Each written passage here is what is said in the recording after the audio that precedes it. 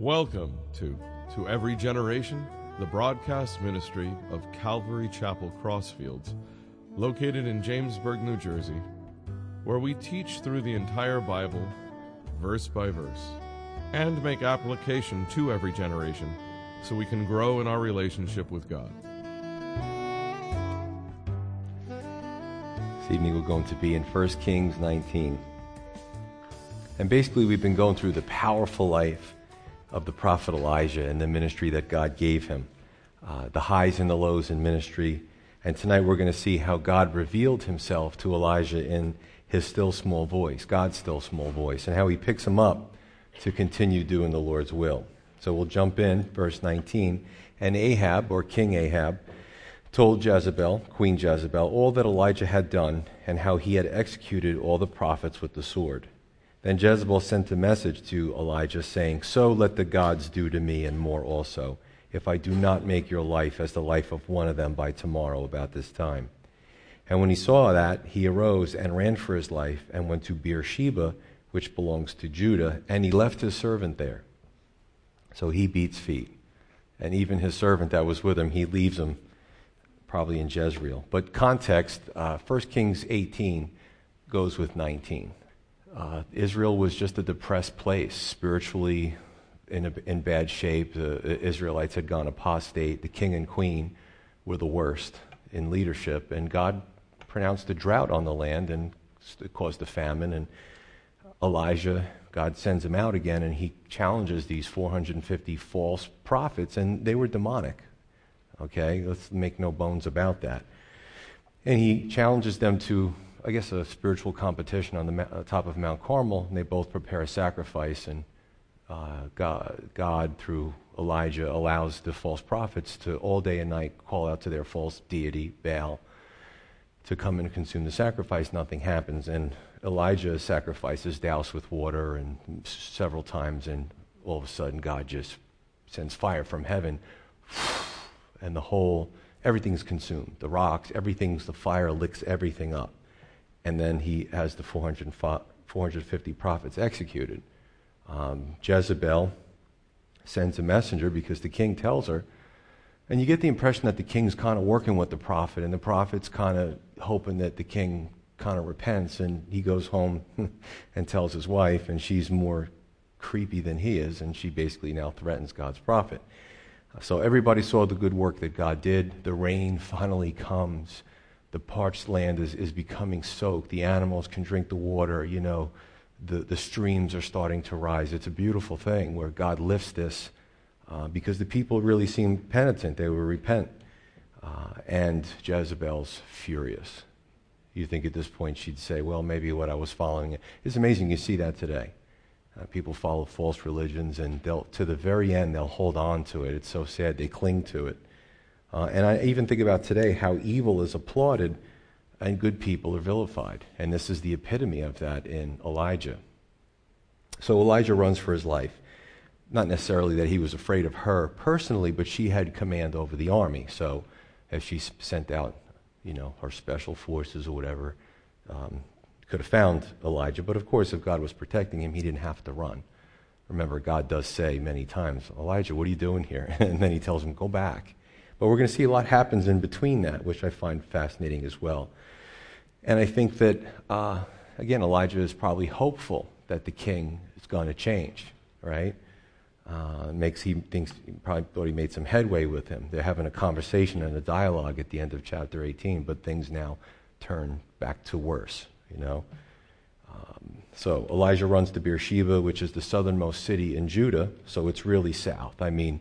Elijah, he's running for the border. He's booking. This is like an 80-mile trip that it takes him over some time to get there. He's going south really far. And just so we understand, and I've read different commentaries on this, I don't get the ones that say, oh, well, maybe it wasn't God's will. Because as we read it, we see that God keeps asking him, what are you doing? You don't belong here. And then he gives him something to do at the end. So certainly God wouldn't have him flee in fear and terror after he was working on the people's hearts. It's amazing that but check it out. What's his legacy? Even the disciples in the Lord's time, when there was a disobedient town, a village, they said to Jesus, "Shall we call fire from heaven?" These were the disciples in the age of grace. Everybody knew Elijah. If you were remotely spiritual or had a training in religious studies, you knew who Elijah was. Even unbelievers today, you ask people, "Hey, you know who Elijah is?" They can probably give you a fact or two. Okay, so but here you see his personal life. You see his fear. You see his failings. And you realize, wow, he's no different than me. And I find that refreshing. So the best of the best have their moments of doubt. You have your moments of doubt. I have my moments of doubt. We're human.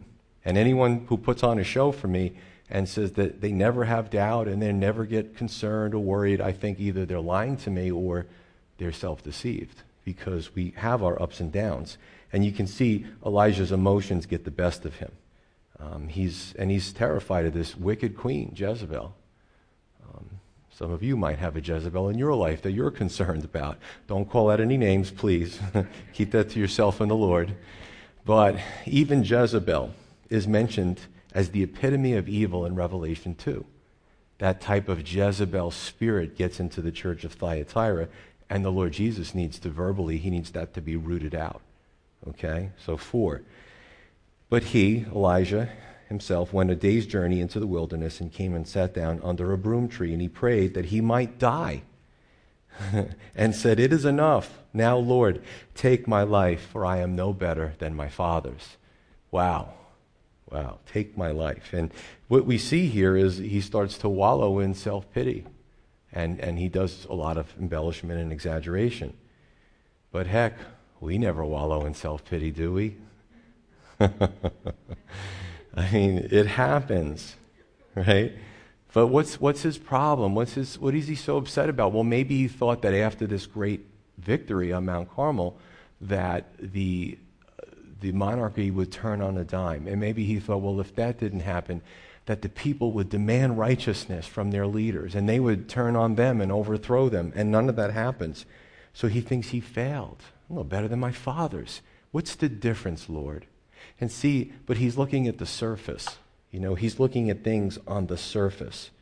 And I have to tell you, we can see this, or it's not uncommon in ministry either. Anyone who's doing a ministry and there's difficulties, sometimes these thoughts go through your head. But we have this, and I'm going to say stupid idea in the 21st century, that Christianity ministry needs to be glamorous. It needs to always be scintillating and exciting, and that's not the case. Remember Isaiah 6. Isaiah said, "Yes, I saw the glory of the Lord. I'll serve you, Lord. What do I have to do?" Paraphrasing, he goes, "Yeah, well, it's going to be a rough ministry, No one's going to listen to you, and the place is going to be ravished." And he gives all these bullet points to Isaiah in Isaiah 6. But he did get to see, God's glory to a certain extent, right? We know Jeremiah. "Well, I'm young. I'm just a youth." Don't be afraid. Don't let them make you scared. "Jeremiah, you are young, but I'm put my hand on you." "Well, it's my ministry." "Well, you're going to get beat up. You're going to be thrown into a well and left for dead. People are going to hate you, call you unpatriotic. Hey, when do you want to sign up?" You know what I'm saying? So, listen, I want to encourage you in this room, and anyone who's listening outside on the CD or whatever, but if you get into ministry, you're serving God. It's not always going to be glamorous. That's for God to decide what's out front, what's behind the scenes, what multiplies, what doesn't. That's really up to Him. You talk to some missionaries in some of these persecuted countries, there's nothing glamorous about what they're doing. So if they bought into the lie of Western Christianity, they wouldn't even be doing what they're doing anymore. Did you know that we have missionaries now, we as a church that we support, that are in ISIS territory? They're in Syria, they're in Turkey. It's serious stuff. There's nothing glamorous about that. The tent cities, the poverty, the stories. So, I know we turn on Christian TV, and sometimes it's really disconnected from reality. And they almost make a show out of it, and it's not supposed to be a show. So Elijah's dealing with that. And I have to tell you on a personal note, sometimes I succumb to, it could be a day when 4 people come up to receive the Lord, and by nighttime I found out some really bad news, and I'm already, just like bumming out. And my wife sometimes has to remind me, look what the Lord's doing, you know. It can be tough. It can be discouraging. Verse 5. And then as he lay and slept under a broom tree, suddenly an angel touched him and said to him, arise and eat. Then he looked, and there by his head was a cake baked on coals and a jar of water. So he ate and drank and lay down again. He went back to sleep. He's like, I just don't want to get up. And the angel of the Lord came back the second time and touched him and said, arise and eat, because the journey is too great for you. So he arose and ate and drank, and he went in the strength of that food 40 days and 40 nights as far as Horeb, the mountain of God. So we have an angel who gives him some food. He wakes up, he says, thanks a lot, jumps up and goes into the battle and says, I'm going to represent God. No, that's not what happened. He runs further south. Now, this didn't escape God's notice. God let him go, and God will let us go too. God will allow us to be the head of our own pity party for a time. We can get the party hats, we can bake the cake for ourselves, put the icing.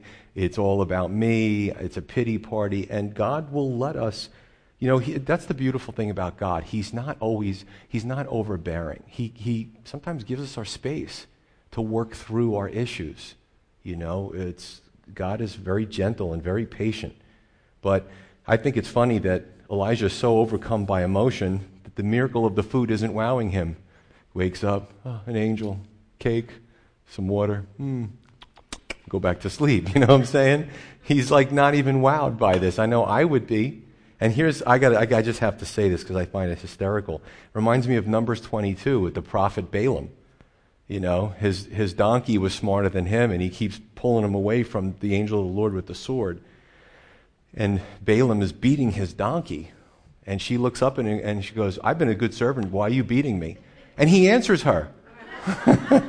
It's a great account. He's so overcome with emotion that he's having a conversation with the donkey. So, you know, haven't you been there where you've just been so overcome with some crazy emotion that you're not even rational? You're not even paying attention to what's going on around you. So, verse 8, and some take this as a Christophany, the angel of the Lord.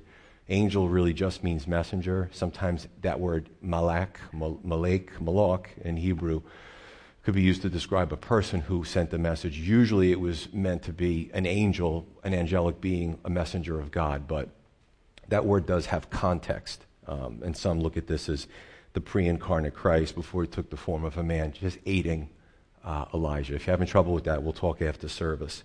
I'm not completely sold on it, but it's very interesting how this angel of the Lord is referred to with Joshua and Elijah, and these, you know, he just is always there at the right time, and he's got some really great role. But verse 8, Mount Horeb and Mount Sinai are used interchangeable. Mount Sinai, Ten Commandments. Elijah goes far. He really wanted to get away. And, you know, I don't know, I don't want to eisegete. I don't want to read into the text. I don't want to put stuff in there that's not there. So I will always separate and say what I think, and you could take it with a grain of salt. But I almost think that he's looking for an experience. He's looking to get out of Israel, get out of Dodge. You know, he's looking to go somewhere, and, you know, just maybe it's a different setting and it has monumental significance and all that kind of stuff. And, you know, I see that today with people who, they'll even leave a Bible-believing church where they're really getting fed the Word of God, and they'll go to some place that's more liturgical. It's the smells and the sounds, and they just get this feeling. It's not necessarily true. It's just what they prefer. I know those that, as if God only works, some will go on a missions trip, and as if they've never seen God or heard God before, but they found him in Ecuador. You know what I'm saying? God's everywhere. Or a lot of people are leaving and going to California from New Jersey because the weather's always beautiful. And talking about God is, listen, God's in New Jersey too. He's everywhere. You know what I'm saying? Don't insult us. God's here as well. But wherever you go, God's there. And you don't need a special location or experience. You could go home and on the drive home have a relationship, have an experience, have him answer prayer while you're driving. I always keep pens with me. Because whenever God answers a prayer or tells me something, it's always at a time that I'm like, oh, hey, let me pull over. He'll give me like something for a message, and literally I'll pull over and I'll start writing on a napkin. And hopefully I remember to stuff it in my pocket and bring it in the house with me. So God is everywhere, okay? It's important to express here. But again, God gave him his space. Elijah needed to get his head right. And I tell you that every one of us, we just need that time. We need that space. Sometimes God gets a hold of me, and it's good that nobody's called or I haven't seen anybody, because I might be a jerk and it wouldn't be good. So he isolates me and gives me time to work things out, and then he puts me back in the game. But I'm not ashamed to say that. We are human, and we are frail. So you're not going to hear anything out of any of the people that get up to this pulpit that say, oh, we're perfect and, we're above you. It's just not going to happen. Okay? Then they might as well put us there instead of Elijah. You know what I'm saying? Verse 9, he says, And there he went into a cave and spent the night in that place. And behold, the word of the Lord came to him, and God said to Elijah, What are you doing here, Elijah? So he said, I've been very zealous for the Lord God of hosts. For the children of Israel have forsaken your covenant. They've torn down your altars and killed your prophets with the sword, and I alone am left, and they seek to take my life. So God says to him, What are you doing here, Elijah? Remember, he said to Adam, What are you doing? Or where are you? Right? What's going on, Adam? Elijah, what are you doing here? Now, does it mean that God gets forgetful and he's like, oh, Gabriel, look, Elijah's in a cave. Where'd that happen? Where was I sleeping? That's not the case. God knows everything, but it's almost as like a parent is testing his children. And I think sometimes, and he asked him again, you ask somebody a question and they answer it, Jesus said, do you love me, Peter? You know I do, Lord. Peter, do you love me? He asked him 3 times. And it's almost like a self-actual or self-realization. It's kind of therapeutic. You hear the question, you answer it, you hear it, you answer it, and you start to think about, what are you doing, and is my answer really matching what I'm doing? Verse 10, Elijah basically says, hey, I'm the only one left who honors you. Again, it's an embellishment, it's an exaggeration. But I think that his emotional state, I don't think he's trying to be deceptive, he's just fraught with emotion. He's focusing on himself. In other words, why bother God? I'm the only one who's working for you, and look what's happening. Look what I get for it. I had to run out of the country. And again, we've never prayed and had our pity party and whined to God things that weren't accurate. And we look back and go, that wasn't really true. I was really emotional at the time. So he's just being human. But his platform is, and I don't want to cut this out too much, but there's also an element of pride in the sense that I'm the only one helping you. I'm unexpendable. There's nobody else but me. You can find a lot of things with this. Now here I find fascinating that who came, you can call it out, who came in the spirit and manner of Elijah? Who came in the New Testament? Boy, you guys are awake and you're correct. That's awesome. John the Baptist. He came in the spirit of Elijah. Jesus spoke highly of John the Baptist, right? And he had his moments too. Remember Matthew 11:3. He's languishing in a Roman prison, in Herod's prison. And John sends 2 disciples to Jesus after Jesus is baptized by John. After John sees the Holy Spirit descend, he hears the voice of the Father, and he knows, and he prophesies, the Lamb of God who comes to take away the sins of the world. He's prophesying to his deity and all kinds of stuff. And here he's in a prison, probably depressed, probably languishing. The conditions aren't great. And he sends his disciples to Jesus and says, are you the coming one, or should we expect another? Think about that for a moment. It's really actually insulting. But John was desperate. Is there somebody else who's going to come and spring me, Jesus, after you? Because I really want to get out of here. And we know the story. He gets his head cut off. Jesus, do you see this? Jesus, do you see where I am? Jesus, what are you going to do about it? Sometimes we ask those questions too.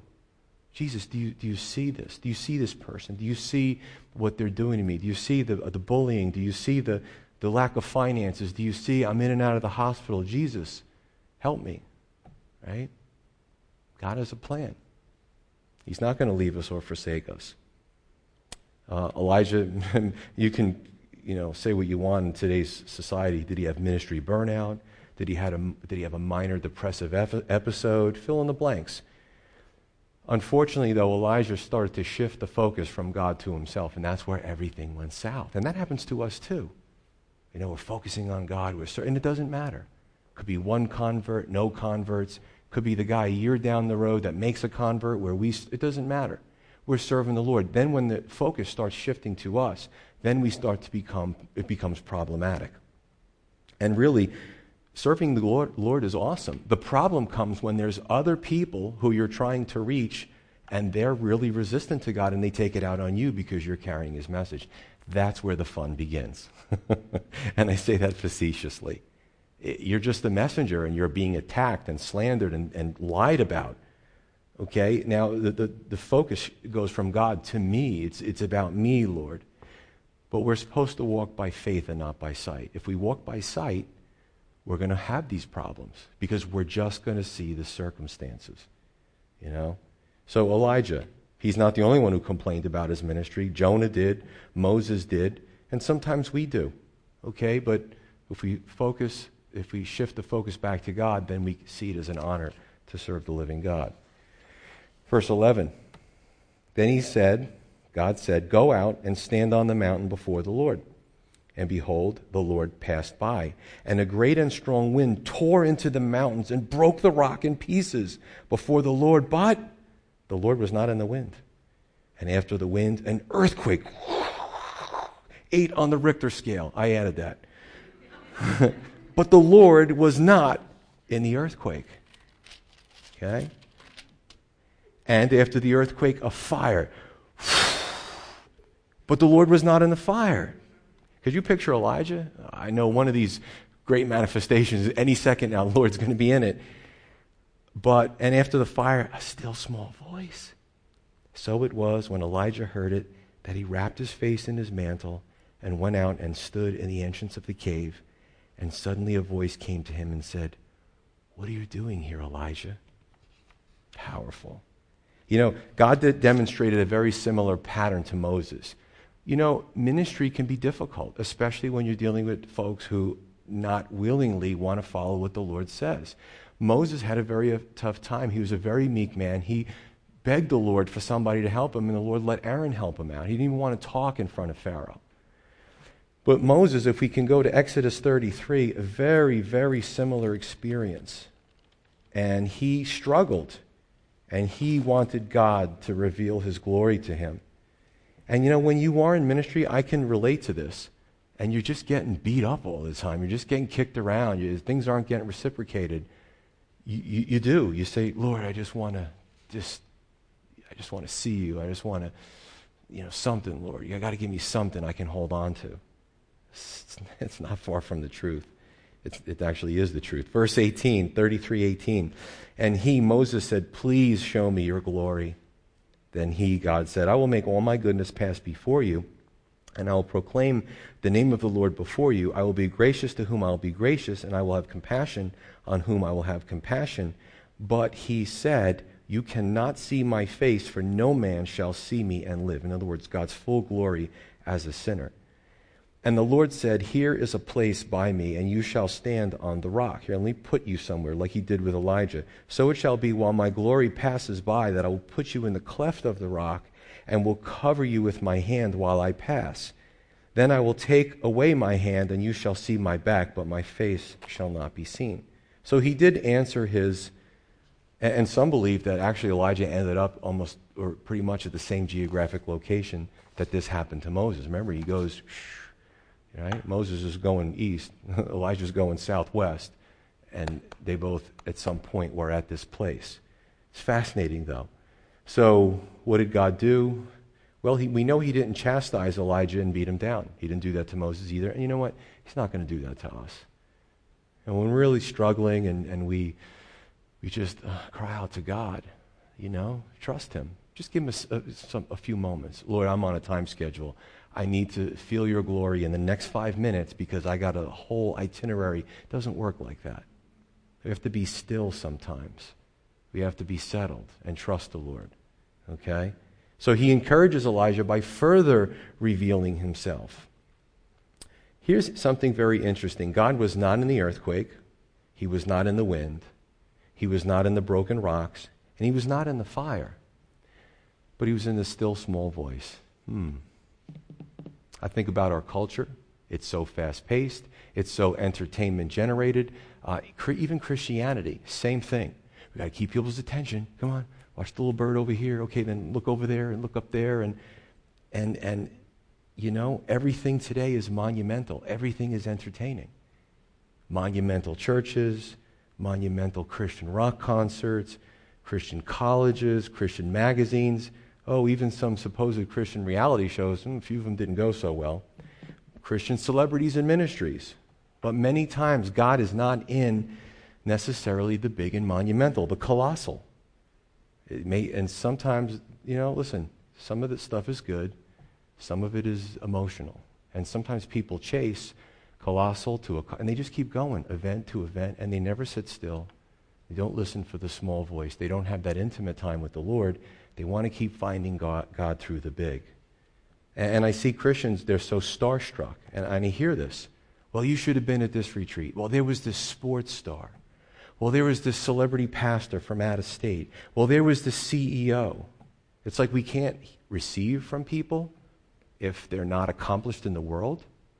See, I'm one of those weird guys that complains about the aberrations in the Christian culture. I don't like it.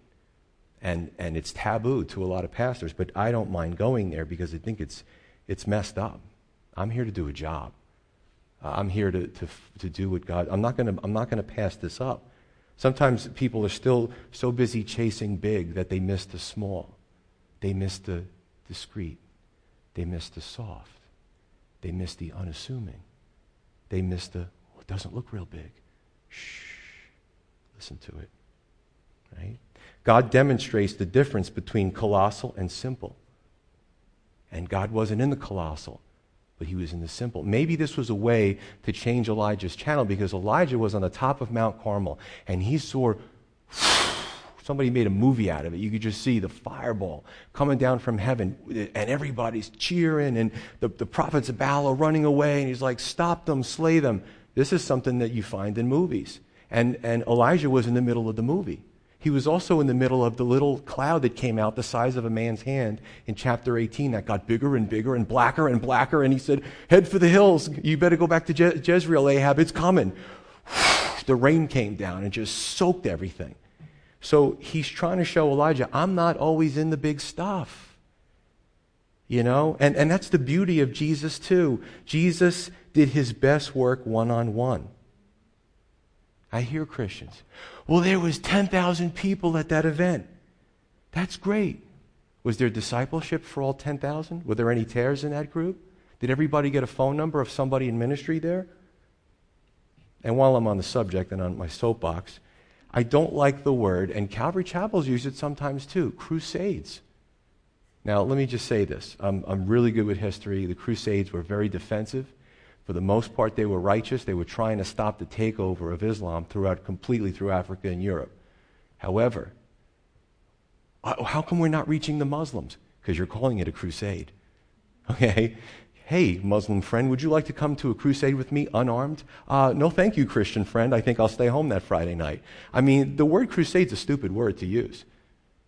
You know, I have Muslim friends. I want to win them all to Christ. I'm certainly not going to call any of our events crusades. It's just not going to happen. But they're big crusades. Pyrotechnics, well, you can imagine. I want to read an article. I'm going to reference an article. Talking about big. I'm only going to read like 3 or 4 sentences. This has a lot of punch. This was picked up in Charisma News, a lot of Christian outlets, and it says, this came out in 2015. You all know the Newsboys, right? Christian rock band? Newsboys co-founder, George Perdikas, denounces Christianity. I'm now an atheist. George Perdikas has renounced Christ and embraced the godless worldview. Perdikas is not the first high-profile Christian rocker to reject Christ. Heavy metal Christian rock star Tim Lambesis, I'm not into the scene, so I'm not sure who some of these people are, last June told the world he's an atheist. Not only that, he told the alternative press he figures only 1 in 10 Christian bands he toured with were actually Christians. Now, this is from the inside. Keep going.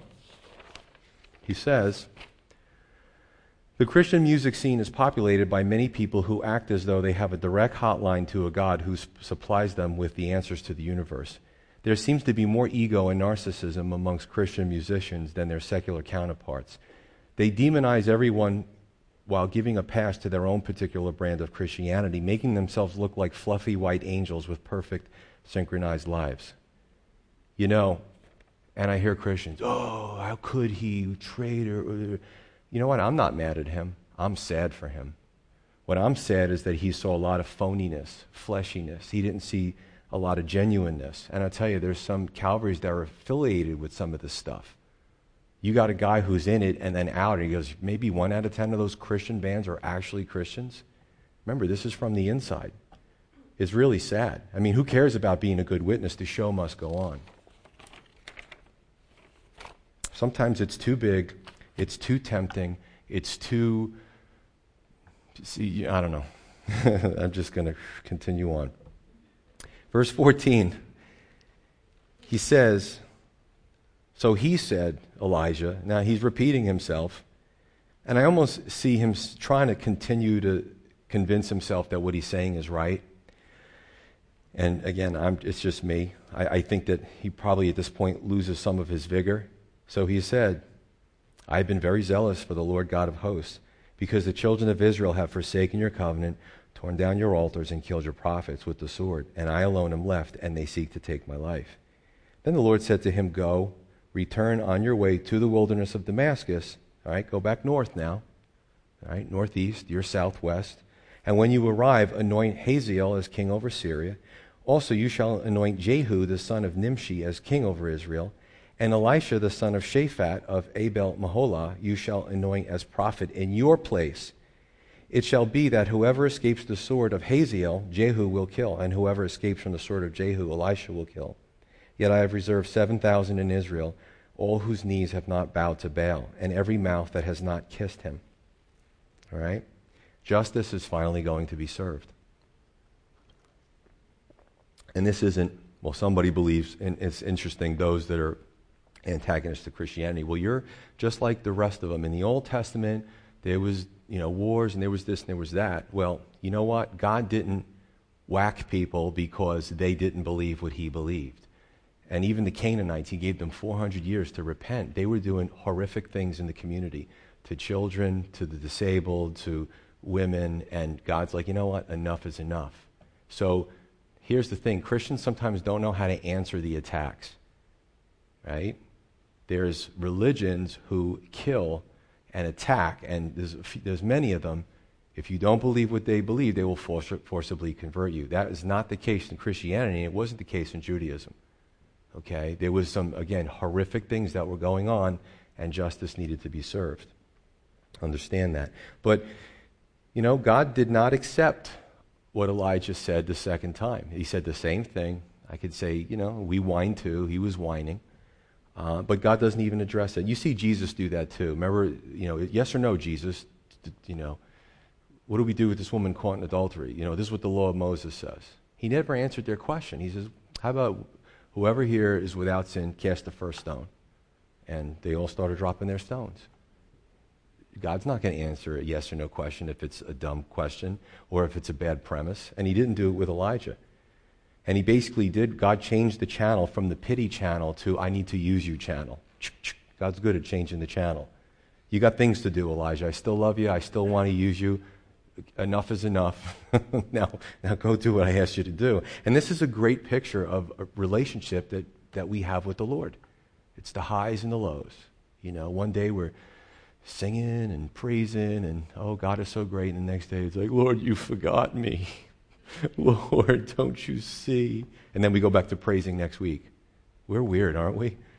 But it's human nature, Eventually, God's going to tell us to pick ourselves up and get back into the fight.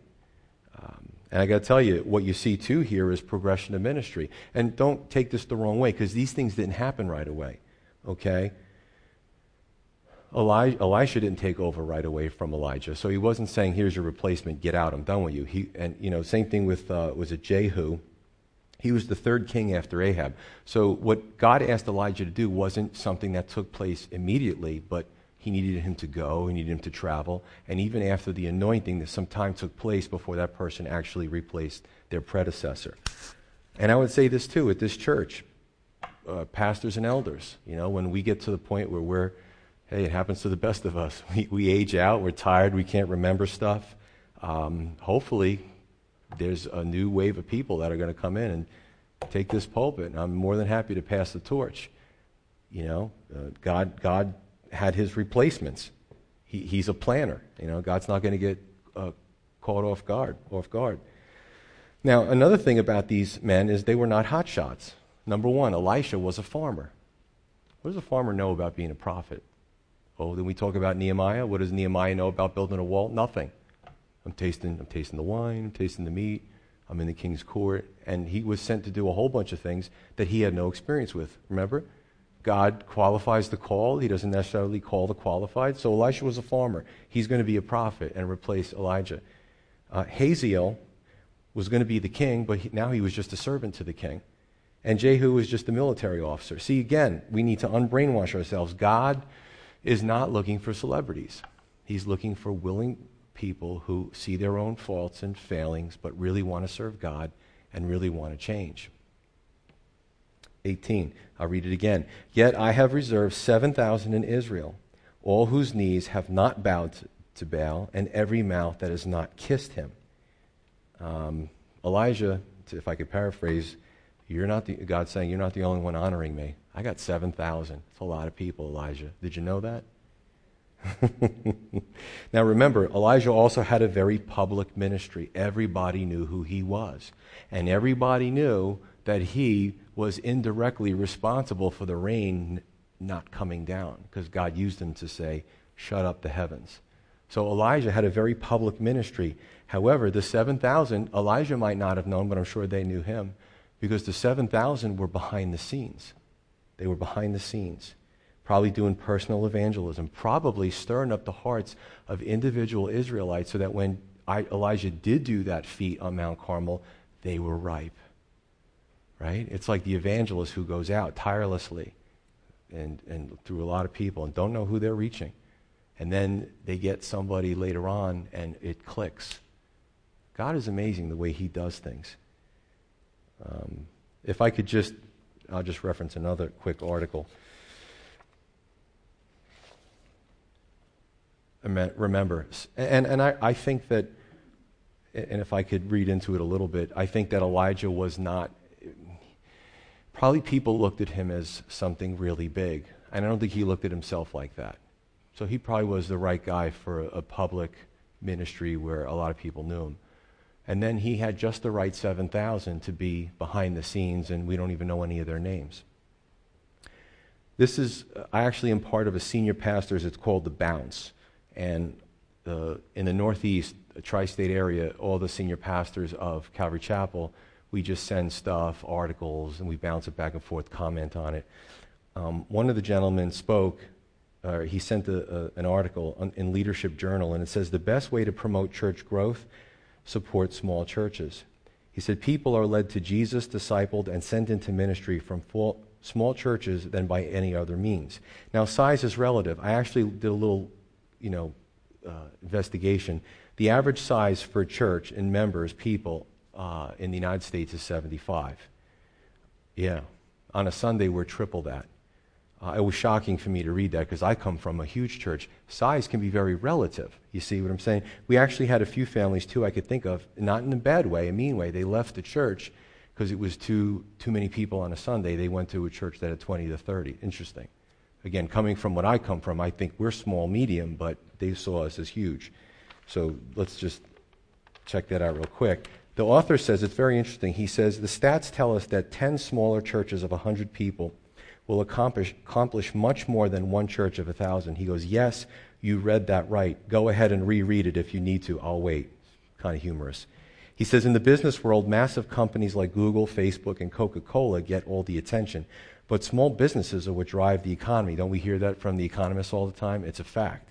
The same is true for the church. Big and mega churches get almost all the attention, but small churches drive the growth of the global church. And what I'm trying to say is I'm trying to make an analogy here. I hope I'm doing a good job. Is that Elijah needed to change his frame of thinking. He expected more of what he saw on Mount Carmel. He expected more out of the kingdom and big colossal changes. And what God was saying is, you don't know what I'm doing behind the scenes. You don't know what I'm doing unassuming, quiet, and personal with each one of the Israelites. And let me just say that to encourage myself. Let me bounce it back, mirror. And for everyone else who's in ministry, is we don't know the results. But we need to do that discipleship, that one-on-one, that small stuff, pouring into people, and one day God will show us the results. It's one of those things where we don't see results right away. And this is what Elijah needed to understand. Okay. Last few verses. So he departed from there and found Elisha, the son of Shaphat. Elisha's a very powerful... Some people I used to for a while, well, what did Elijah do and what did Elisha do? Because their names are very similar. But we're going to go and I'll tell you what Elisha did. Just stay with me long enough on Wednesday nights. So he finds Elisha, the son of Shaphat, who was plowing with 12 yoke of oxen before him, and he was with the 12th. Then Elijah passed by and threw his mantle or his cloak on him. I could just see him standing on, hanging on a tree branch or on a higher elevation, and when he passes just the right time, he throws his cloak on him. So it falls on him, and he left the oxen and ran after Elijah. He knew what that meant. I'll explain that. He says, "Please let me kiss my father and my mother, then I will follow you." And he said to him, "Go back again, for what have I done to you?" Like, it wasn't me, it was God, but I'm being obedient. Sometimes the Hebrew is a little hard to decipher. Verse 21, so Elisha turned back from him and took a yoke of oxen and slaughtered them and boiled their flesh using the oxen's equipment. That's key. And gave it to the people, and they ate. Sounds like he had a big family. And then he arose and followed Elijah and served him. So this is the call of Elisha. To take if you're a man of God, and even in discipleship, to take your cloak, your outer garment, and put it on somebody like a young protege, that's a sign that you're being anointed. That's a sign of I'm going to be discipling you. Okay? Again, to us it's foreign. Back then they completely understood what it meant. That's why he immediately follows him. Verse 20, not easily understood. He says, "Let me kiss my father." And then Elijah says, "Go back again, for what have I done to you?" In other words, maybe, what have I done to you? Hey, Elisha, do whatever you want. This is a call of God. Don't stay too long, because remember who this comes from. It's not coming from me, it's coming from God. Do what you think is right. Now, and because I know it's going to be asked, because it's very similar to what Jesus said. Jesus in Luke 9:62 said, "No one who puts his hand to the plow and looks back is worthy for service in the kingdom." It doesn't apply here. Jesus was talking about those who, I want to be in ministry, I don't want to be in ministry, I want to be in ministry, and they just can't make up their mind. Do you want to be in ministry? Do you want to follow God? Do you not want to follow God? If you keep doing that, you just don't do it, because it's a bad example. So he says that. He says, "Hey, I just want to say goodbye to my family." And what's key here is he burns his equipment that he was using for the oxen. So he couldn't put his hand to the plow anyway. He destroyed the plow. Maybe he gave some of it away, but part of it he chopped up and maybe used to make that fire. And basically that was symbolic of saying, I'm done doing this. I got to go follow Elijah. So I just want to say goodbye. I want to tell my family what I'm doing. And, pray for me. Something like that. So Elisha, though, did have to say goodbye to his family. And so did the disciples. This was a sacrifice of doing the work of the Lord. Now, when we do the work of the Lord, and it depends on how deeply we get involved, it's more of a sacrifice. It just is. In Galatians 6, the Apostle Paul said, "I bear the marks of the Lord Jesus in my body." He left a great education. He left his professional associates. He left probably a lucrative career. He left stability as far as staying in one geographical location. If you think of all the things the Apostle Paul sacrificed to follow the Lord, it was phenomenal. But I think right now, in the last 2,000 years, I don't think he regrets any of it. I'm going to ask him when I see him, but I'm pretty sure that that's not an issue. And the best way for me to explain this before we close is, if God is calling you, your life has to change in some way. Period. Right? It just can't stay the same. And some, when they come to God, I want to be in ministry and I want to serve, and they give God a list of their terms. It's like those agreements before you put an app on your computer, and there's like 100 paragraphs, and you could click, I agree. Well, Lord, I don't want to serve at this time. I don't want to serve this way. I don't want to serve with these people. I don't want to give too much to those. I want to help people out, but there's a limit to what I can give. And they have all these terms. God knows. He knows what's good for us and what's not. So, Elisha did it, and he moved forward, and that was it. In closing, one of my titles for this message, which I scrapped, was The Highs and Lows of Ministry. I think we can all see that. That's definitely a theme that runs throughout this. However, I titled it instead, Can We Hear His Still Small Voice? Because I think that's much more important, okay? Not everybody's going to be in ministry, and that's fine. And even those who are not in ministry, quote, should have, as Christians, personal ministry, just dealing with people, pouring into them. We should all be doing something for the Lord. We should all be bearing fruit in some way. But this applies more to us than the highs and lows of ministry. So God contrasted the big manifestations with his still small voice, and boy, is that applicable today. I spoke about the colossal manifestations in the Christian culture. What about the colossal manifestations in American culture? You take all these distractions. I mean, it's some recipe, static, interference, distractions between American culture and even sometimes in the Christian culture. We have to do this, and we got to run to that, and then we got to see this, and this person's going to be performing, and do all this kind of stuff. And I don't need to be long-winded to say that there's an application for all of us in this message. In the hustle and bustle of our lives, do we take the time to sit still and be quiet for that still small voice?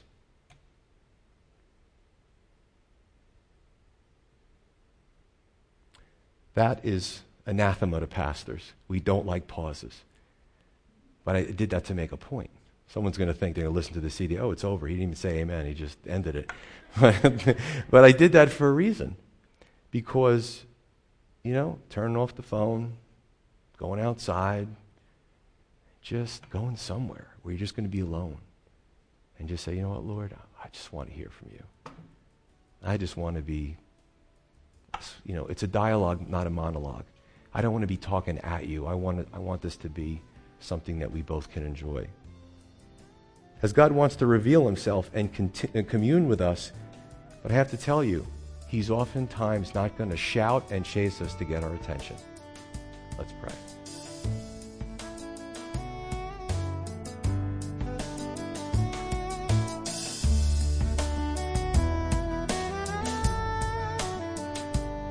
You've been listening to Every Generation from Calvary Chapel Crossfields. We're located at 15 Half Acre Road in Jamesburg, New Jersey. We meet for Bible study Wednesdays at 7:30 p.m. and Sunday service begins at 10:30 a.m. On Sundays, we have children's church for all ages, in addition to infant and nursery care. You can find out more about the ministry here at Calvary Chapel Crossfields by going to cccrossfields.org. Thanks for listening, and may God bless you.